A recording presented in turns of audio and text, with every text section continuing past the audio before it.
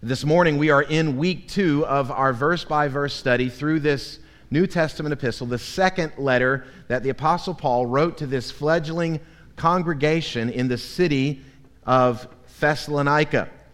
I've entitled this series, Settled in Hope, because in Thessalonica there were all kinds of things they were dealing with, difficulties they were facing that could have caused them to become unsettled, that could have rattled them, that could have caused them to be shaken, and he even says alarmed. And I mentioned that last week, we too are living in a season in life and a season in world history and American history where we as Christians could start to become unsettled. We could start to become shaken. We could start to become alarmed. And Paul is writing to them, and I believe Paul is writing to us, and he would simply say, settle, be settled in hope, in the hope that we have. Around the year 156 AD, in the 2nd century, right in the middle, an 86-year-old Christian pastor by the name of Polycarp was pastoring in the city of Smyrna. That's in what is now modern-day Turkey. Polycarp was arrested by the local Roman official. He was arrested because he was a Christian. And the Roman official said, "You can be released if you will simply recant your faith. You can be released if you will simply deny Jesus and offer worship to the emperor. If you will burn incense to Caesar." Now, this pastor, Polycarp, he was actually discipled by John. Yes, that John, the beloved disciple of Jesus. So he's a second-generation Christian. And so his testimony gives us great insight into the early church after the time of the apostles. He was born around 70 AD, historians figure, and around the age of 25 is when he was appointed by John the Apostle to be the pastor of the church in Smyrna. Well, he refused to recant. He refused to deny Jesus, and so he was burned at the stake for his testimony of faith. And we have recorded for us by his congregation the prayer that he prayed just before the bundle of sticks was set aflame and he was burned alive. He prayed this prayer in part, "O Lord, I thank you that I have been considered worthy to be numbered among your martyrs." Now, this prayer that he prayed of being considered worthy, we'll see in just a moment, he's quoting from the passage we're going to study today in 2 Thessalonians. Polycarp was quoting what Paul wrote to this fledgling church that was also enduring great affliction, great persecution from the Roman government. Look, in fact, what the Bible says in 2 Thessalonians chapter 1, beginning in verse 5. This is God's word. Hear it.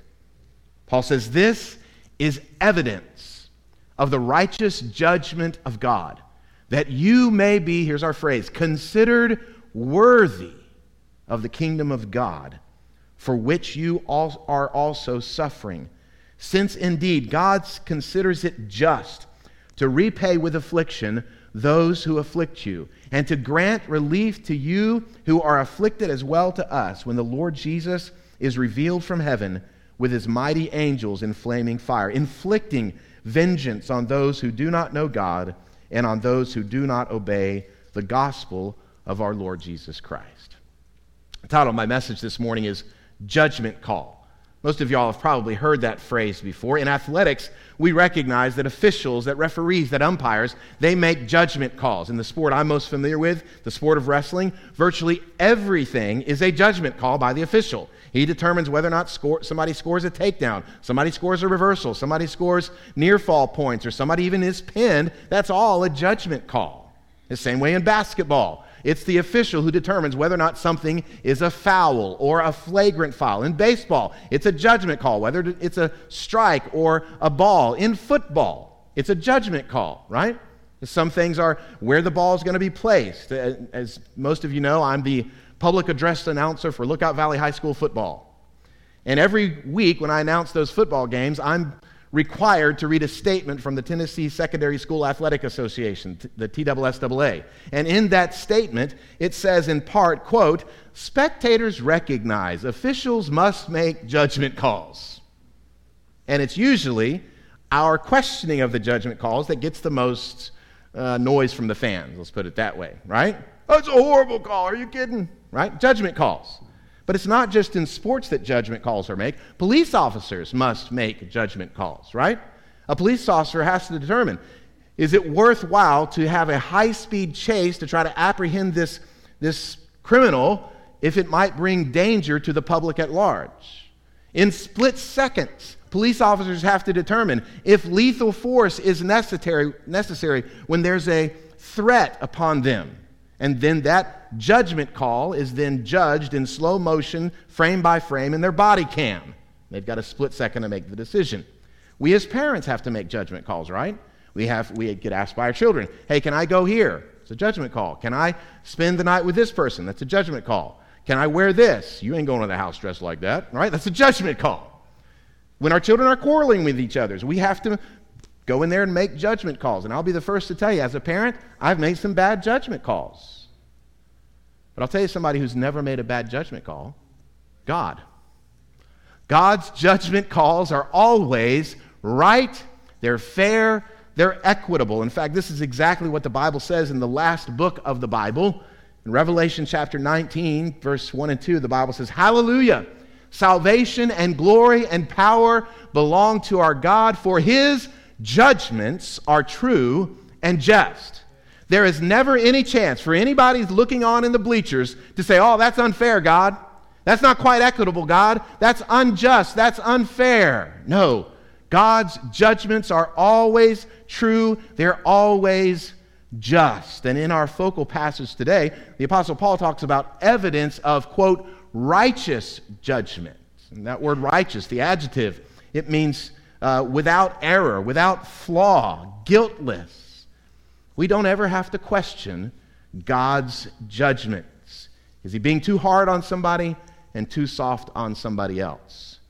But you know, one of the thoughts that can challenge our faith is that when we go through difficulties, when we go through hardships, when we go through times of suffering, it can seem that God is uninterested. It could seem that God's uninvolved. As we encounter varying degrees of trials and difficulties, is God aloof? Is He uninterested in the very real pain I'm walking through right now? Sometimes we can even think, well, you know, God's got much bigger things to worry about than just little old me and my problems. That's not true. God is concerned with the minuscule details of your life. God is involved in the very intricacies of your life. And God has given ultimate evidence that He is indeed concerned with your hardships and trials, namely the cross of Jesus. The cross is, in fact, the proof that He's concerned for our needs and our suffering. In fact, notice how Paul put it towards the end of Romans 8. In Romans 8, Paul wrote, "What then shall we say to these things? If God is for us, who can be against us? He who did not spare His own Son, but gave Him up for us all, how will He not also with Him graciously give us all things?" When we think the world is against us, all we have to do is look at the cross to know that God is for us. And He will, with the cross, with our salvation, graciously give us all things to endure and persevere through the suffering we face. Well, this morning, from this short passage in 2 Thessalonians, I want us to consider really four evidences that give us that the fact that God, in fact, makes right judgment calls every time. That they are true, that they are just. The first one is this: God gives, number one, divine recognition through oppression. Look at verse 5 again. "This is evidence of the righteous judgment of God, that you may be considered worthy of the kingdom of God, for which you are also suffering." And when I was studying this passage this week and I was kind of making my initial observations of the text, one of the first questions I asked myself was, what does the word "this" refer to? If this is the evidence, what is the "this"? What does it stand for? What does it represent? And what the "this" represents is this. It's what Paul mentioned in the previous verse. Verse 4, if you have your Bible open, you can see what that is. In verse 4, Paul is giving thanks for the believers in Thessalonica. He is telling them, I'm bragging on you throughout all the regions and all the churches. What is he bragging on them about? What is he thankful for them about? Look at verse 4 again. Therefore, we ourselves boast about you in the churches of God for this, your steadfastness and faith in all your persecutions and in the afflictions that you are enduring. Paul was bragging on the fact that even though they were under severe persecution, harsh affliction, their faith remained strong. They were steadfast in their belief in Jesus. And Paul says, this steadfastness, this faithfulness through hardship, this is evidence that God considers you worthy of the kingdom of God. It's his recognition of your faith, and he recognizes your genuineness of faith through the oppression. I touched on this a bit last week, that there can be a false understanding about affliction as far as Christians are concerned, because the false and diabolically lying health and wealth gospel that is being proliferated in our country and around the world has crept into even Bible-believing churches and Christians. We can adopt even some of the nuances and insinuations of that false teaching. The thought goes something like this: if God loves his children and I am his child, how could God stand by and watch me go through this and not intervene? This is why it is necessary to have a thoroughly biblical understanding of suffering, a thoroughly biblical understanding of trials and tribulations as Christians. In fact, there's two things I want to point out about oppression as far as Christians goes. First of all, oppression is unavoidable. As Christians, if you are a Christian, tribulation, affliction, oppression from non-Christians, it is unavoidable. Paul said as much in his previous letter to these Thessalonians. In chapter 3, verse 3, he said that no one be moved by these afflictions, for you yourselves know that we are destined for this. Whatever you think your future is going to hold for you, whatever you think your destiny is, I'm here to tell you, based on the authority of God's Word, if you're a Christian, your destiny includes affliction. Your destiny includes tribulation. Your destiny, if you're a Christian, includes persecution. In fact, can we all say this together? My destiny, let's try it a little louder. My destiny includes affliction. Affliction. Let's say that all together. My destiny includes affliction. This is what it means to be a Christian. For you yourselves know that we are destined for this. In fact, Jesus said the very same things when he gave his final instructions to his closest friends, his disciples, in John 15. He said, if you were of the world would love you as its own. But because you are not of the world, but I chose you out of the world, therefore the world hates you. Remember the word that I said to you, a servant is not greater than his master. If they persecuted me, they will also persecute you. Jesus couldn't have made it any plainer. You love Jesus, the world hates you. That's the equation. That's the reality. That's our destiny. But yet, so often we try to straddle the fence, don't we? We try to have friendship with the world, one foot over here, and friendship with God. Friends, you can't do that. Allegiance to Jesus will mean affliction from the world, hostility with the world. So first, oppression is unavoidable. Second thing that helps us to have a biblical view of suffering is that oppression is valuable. Oppression is valuable. Being persecuted for our faith in Christ is actually beneficial to us. Now, I've yet to meet a Christian who says, sign me up for suffering. But we don't think that way, nor should we. When you go to the doctor to get the test results, you don't go saying, I sure hope it's bad news. No, we don't do that. So it's not that we are, sadistic and we're trying to sign up for suffering, but we recognize when we walk through suffering, when we walk through trials, when we experience persecution on behalf of our faith, it's valuable. It's actually beneficial to us. The Apostle Peter wrote something very similar to what Jesus said.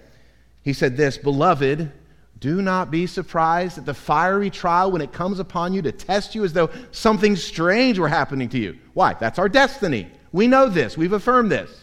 But here's the benefit package that comes with it, he says.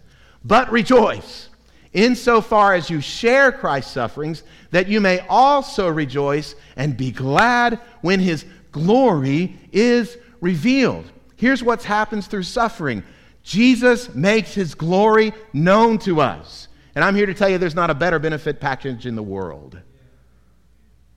God's means of working his eternal purpose in our lives, the very troubles that the world heaps on believers, these are God's means of making us and shaping us and preparing us for his future glory. In fact, I want to look at a few of the ways that suffering actually does us good. Suffering does us good. Real quickly, these aren't on your outline. You may want to write these on the back. Suffering does us good because it makes us long for heaven. Have you ever been there before? It's so painful, and the trial is so deep. I just want to be in heaven. This is what suffering does for us, and that's good.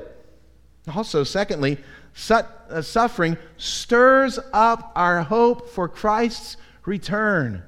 Man, when everything is on easy street, we're not ready for Jesus to come back. Hey, don't come back yet, Jesus. I got a lot of good stuff going on here. But when we're in the midst of suffering, it stirs up our hope for Christ's return. But here's the third thing. Suffering severs our attachments to the world. Friends, we are so attached to the world. We're so attached to the kingdoms of this world, the successes of the world, the benefits of the world. When we go through real suffering, it's cut off. It's severed. Paul put it this way in Romans 5. He says, not only that, but we rejoice in our sufferings. Why? Knowing that suffering produces endurance, and endurance produces proven character, and character produces hope. This is the chain reaction, if you will, of suffering. When we suffer as Christians, it develops in us this trait of endurance. And as we endure through the difficulties and the hardship and the oppression and the persecution, guess what? Christ's character is formed in us. And when Christ's character is formed in us, guess what it results in? I long for the return. I can't wait to see heaven. It severs our love for the things of this world, and it produces hope. Hope. The point is, suffering for Christ and being oppressed because of our faith, you know what it does? It's an identifying mark. It's our seal of approval from God. He recognizes us. This again is what verse 5 says. This suffering is evidence of the righteous judgment of God. His judgment calls are always perfect. That you may be considered worthy of the kingdom of God, for which you are also suffering. Now, as I considered this reality this week, it prompted a question in my own heart. What about the modern church in America? Are we ready for suffering? If next week or next year or next decade, I told Weston earlier, I'm going to mention in my sermon today, Weston, how old is he? 12, 13, 12? When Weston's 32, it may be illegal to be a Christian in this country. Will the churches be empty? Will the people who are sitting in the pews this morning be sitting in pews that morning? This is important for us to consider, because the true Christians are the ones who will be. When the command of the Lord is to gather with the people to worship, yes, we walk in safety and wisdom. We're as wise as serpents and innocent as doves. We're faithful to the gospel call. That's the first thing we see here. Those who have a genuineness of faith, even in trial and hardship and persecution, that's God's stamp of approval. It's divine recognition of the oppressed. Leads to the second thing I want us to see: divine retribution upon oppressors. Continuing in verse 6, Paul now kind of turns the focus to the other side of the coin, if you will. And the other side of the coin reveals this truth: God will, in fact, execute divine punishment, divine retribution on those who afflict his children. Those who are causing you harm for the sake of Christ, they will get theirs. Make no mistake. Notice what verse 6 says. Since indeed God considers it just, here's another judgment call, he considers it just to repay with affliction those who afflict you. There's a payday someday. There is payment coming for all those who afflict the children of God. They will receive God's righteous justice. Now, some might think this doctrine of divine retribution, isn't that an Old Testament doctrine? The Old Testament mean God? This isn't really a New Testament doctrine for the loving God, is it? No, it is. It's the same God yesterday, today, and forever. Divine retribution for those who afflict pain on his children, that is a New Testament doctrine. And this doctrine of divine retribution gives further evidence to the fact that God is just and his judgment calls are always right. In fact, it is this, listen, don't miss this. It is this sense of divine justice that is the very heart of the gospel. Why did Jesus die? Why did Jesus come and live a perfect life, tempted in every way we're tempted, yet without sin? Therefore, he did not earn the wages of death through sin. It's because of the divine justice of God, divine retribution. Somebody had to pay for your sin. Are you going to pay for it?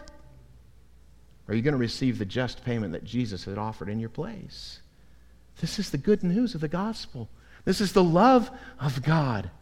But this same justice that Jesus assuaged in his own life and through his death, this same justice will be meted out on all who reject Christ's work.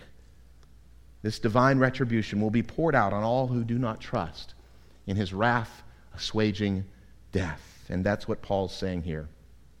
Those who have afflicted, they will be repaid with affliction.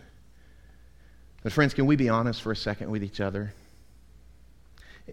It's difficult in this life to sometimes not resent the fact that the children of God, the righteous, seem to be trudging along, and these wicked folk, man, they are prospering. You ever thought that before? God, I'm here trying to do my best. I'm trying to follow you. I'm trying to be faithful, and I'm just barely making it month to month. And this reprobate over here who mocks you, he is successful in every way. You ever thought that? Well, you're not the only one. In fact, Asaph thought the very same thing, an ancient believer in the one true God. And he wrote about it. We know he thought that because he wrote about it in Psalm 73. Look what he wrote at the beginning of the psalm. He said, "But as for me, my feet had almost stumbled. My steps had nearly slipped, for I was envious of the arrogant when I saw the prosperity of the wicked." He says, I see these wicked people, and they're prospering, they're successful, they're good looking, they're popular. And my feet almost slipped when I considered their prosperity. In fact, a little bit later on in the psalm, it's almost comical. He says they're basically fat, dumb, and happy. I wish I was fat, dumb, and happy like them. The only thing, he says, that kept him from slipping was, one, he did not want to leave a bad example for the generations to follow. But finally, do you know what corrected his errant thinking? You know what got him back to thinking rightly about these things? Here's what it was. He went to church. He went to church. In fact, look what the Bible says in Psalm 73. "But when I thought how to understand this, it seemed to me a wearisome task until I went into the sanctuary of God, then I discerned their end." As I say often, chronic church absenteeism is either an indication of sin in your life or an invitation to sin. So you can only backslide so much if you are out of church every 6 days or so, right? Out of church for 6 months? This is what happens. But he says, I went to church, I heard the word of God, I sang the Psalms about the nature of God, then I was able to discern my ways. In fact, this is what Asaph remembers. Look how he continues in verse 18. He says, truly, you set them in slippery places. You make them fall to ruin. How they are destroyed in a moment, swept away utterly by terrors. He remembered after going to church, oh yeah, God, you're in charge. You will execute final judgment. And here's the thing, listen. We should be, as Christians, particularly grieved when we see the wicked prosper. Here's why. When the wicked are prosperous, when the godless are successful, they have no reason to repent. They will remain in their godless state if they're experiencing, quote-unquote, blessing. It should grieve us. We should not rejoice at the destruction of the wicked. But then, it's amazing, in the psalm, Asaph goes from one of the lowest places emotionally to one of the highest places. Look how he concludes the psalm. He says, whom have I in heaven but you? And there's nothing on earth. It severs worldly attachments. There is nothing on earth that I desire besides you. My flesh and my heart may fail, but God is the strength of my heart and my portion forever. You know what that is, friends? Hope. He hoped in God. He hoped in God. First, realizing that God's blessing in his own faith, and then recalling there is going to be judgment for the wicked.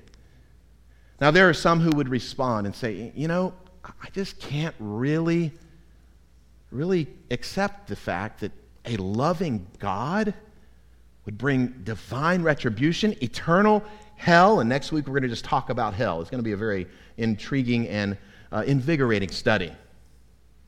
How could God send someone to hell forever? How could a loving God do that? Well, verse 8 answers this question of our text.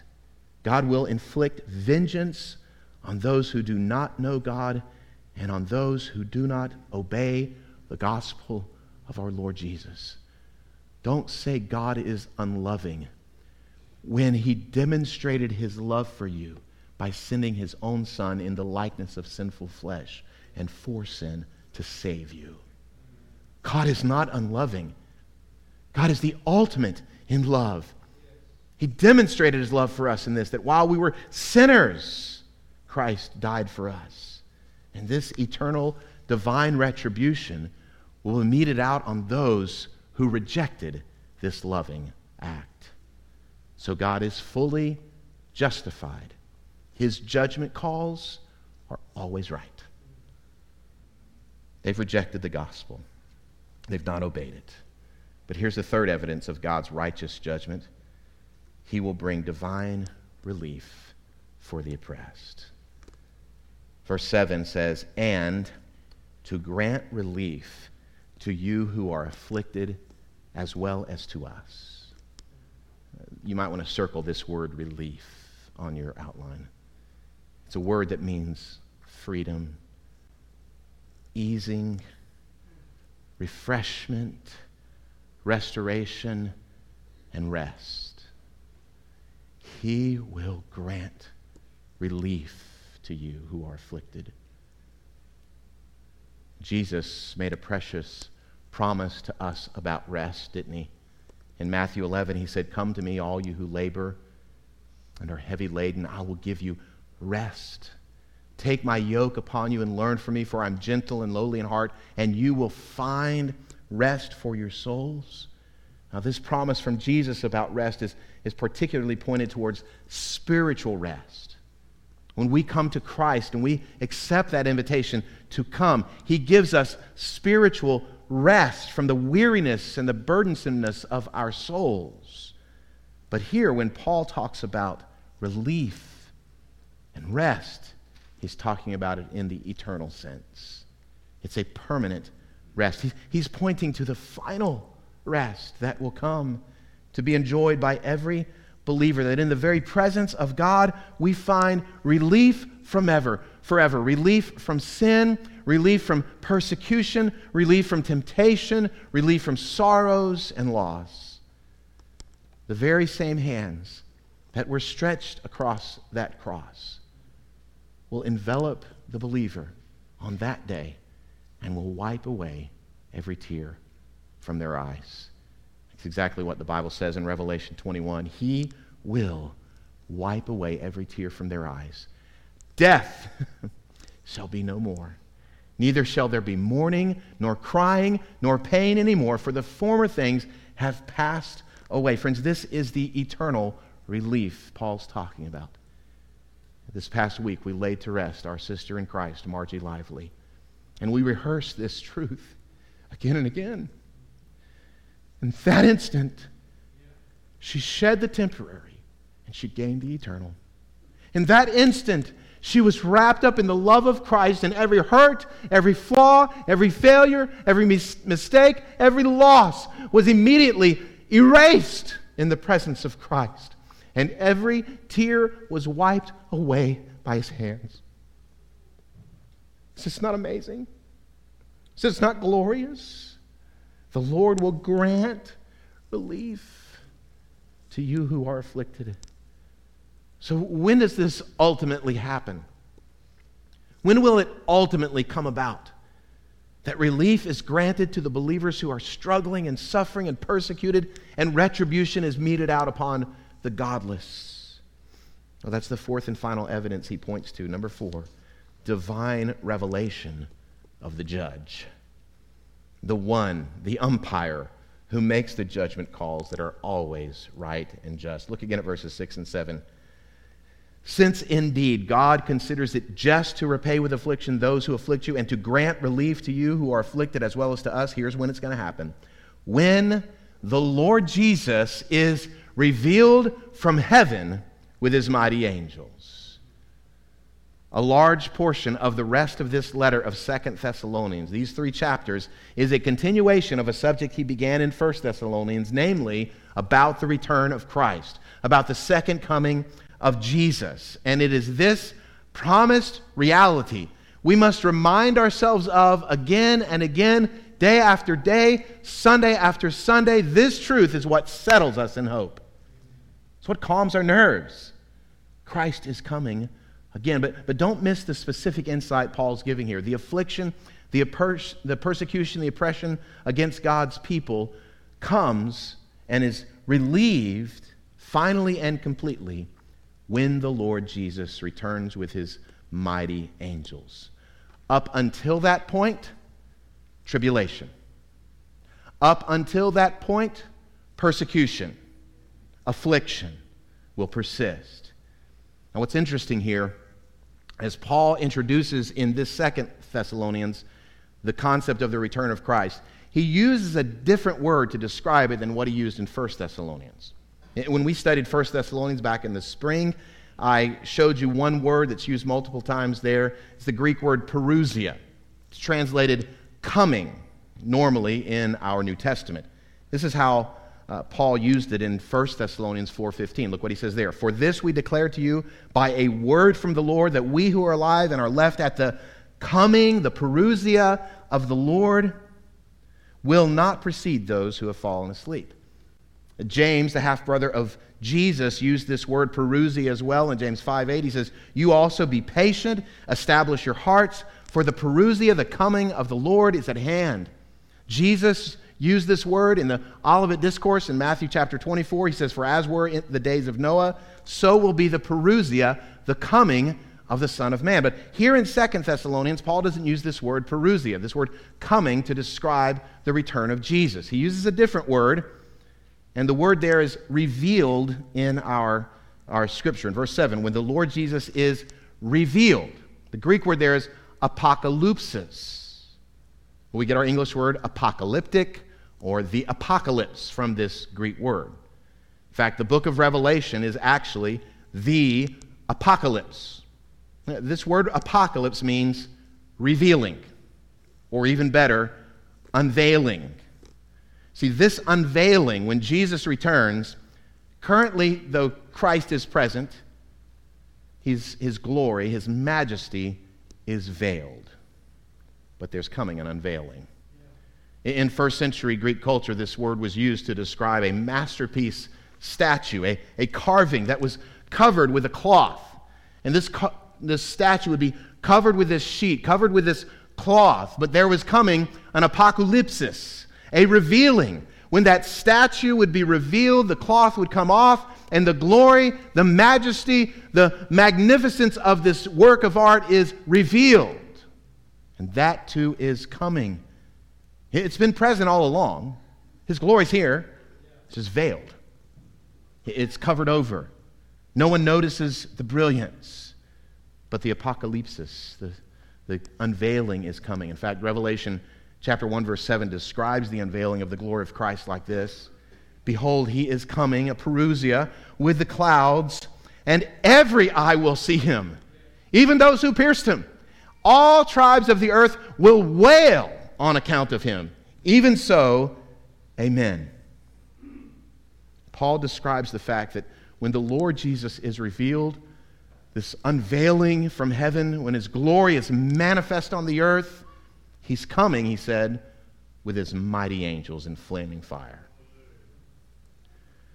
As I meditated on this phenomenal reality, the Lord Jesus unveiled all his glory manifest, and he's coming with his mighty angels in flaming fire. I couldn't help but think of that night in the Garden of Gethsemane. There's a mob of soldiers and Romans came to arrest Jesus there in the garden, and old Peter, he pulled out a knife and was going to defend Jesus. Remember what Jesus said to Peter? He said this, "Do you think that I cannot appeal to my Father, and he will at once send to me more than 12 legions of angels?" And in my mind's eye, I just imagine 12 legions, thousands of angelic hosts ready at the teeth, on the leash, and God is holding them back. And they see the promised Son of God being abused and being persecuted and to be killed. And God is holding them back. They're ready to execute vengeance. And Jesus says, "Not yet. Not yet." In 12 weeks, we're going to study Luke chapter 2. These angels come before the shepherds and say, "Glory to God in the highest, as the glorious Son of God is veiled in human flesh." And throughout his life, he was unveiled. Even today, he's unveiled. But an unveiling is coming. A revelation is coming. When the God of the universe will release the leash and tell the angels, "Sick him!" He's coming with his mighty angels to execute vengeance on all who disobey the gospel. In fact, notice the key word. Not only are they inflicting vengeance upon the wicked, but when the angels come, what else are they doing? Verse 7, note the word order. "And to grant relief to you who are afflicted as well as to us, when the Lord Jesus is revealed from heaven with his mighty angels." You see, when the angels come to bring retribution upon all those who do not obey the gospel, they are also coming at the very same time to bring relief to all those who have believed the gospel. This is exactly what Jesus said, both in Matthew 24 and 25 and Mark 13. Look what he said in Mark 13. "But in those days, after that tribulation, that persecution, that hostility, the sun will be darkened and the moon will not give its light, and the stars will be falling from heaven, and the powers in the heavens will be shaken. And then they will see the Son of Man," not veiled anymore, clearly, "coming in the clouds with great power and glory." Look what he says next. "And then he will send out the angels and gather his elect from the four winds, from the ends of the earth to the ends of heaven." Those mighty warrior angels that are sent to bring retribution against all the godless and wickedness in the world, they will also bring relief to we who are faithful. We who have stood faithfully and steadfastly through the persecutions, through the hostility. This is the promise of Scripture. It's the promise that Jesus gives here. It's the promise that Paul reiterates, that Peter tells us. This is the theme throughout the New Testament. Suffering, yet rejoicing. Tribulation, yet hope. And to the unbeliever, you know what that sounds like? That's ridiculous. How dumb can you be? But God's allowance of suffering in our life is proof that he makes good judgment calls, that they're always just and they're always fair. And may we be considered worthy of the kingdom.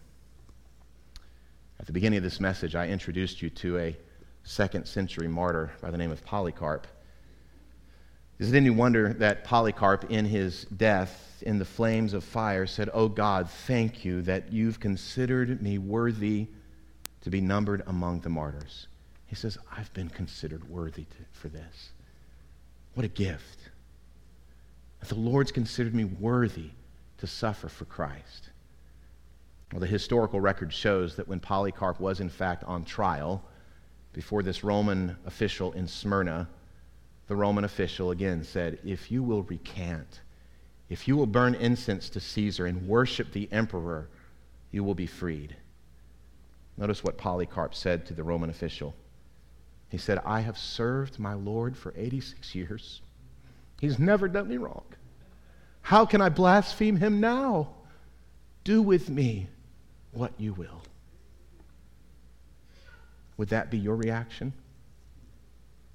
Do you love Jesus that much? Are you that convinced of his love for you? Does he mean more to you than even life itself? If so, friends, these are the kinds of Christians that turn the world upside down. These are the kinds of Christians that change the world.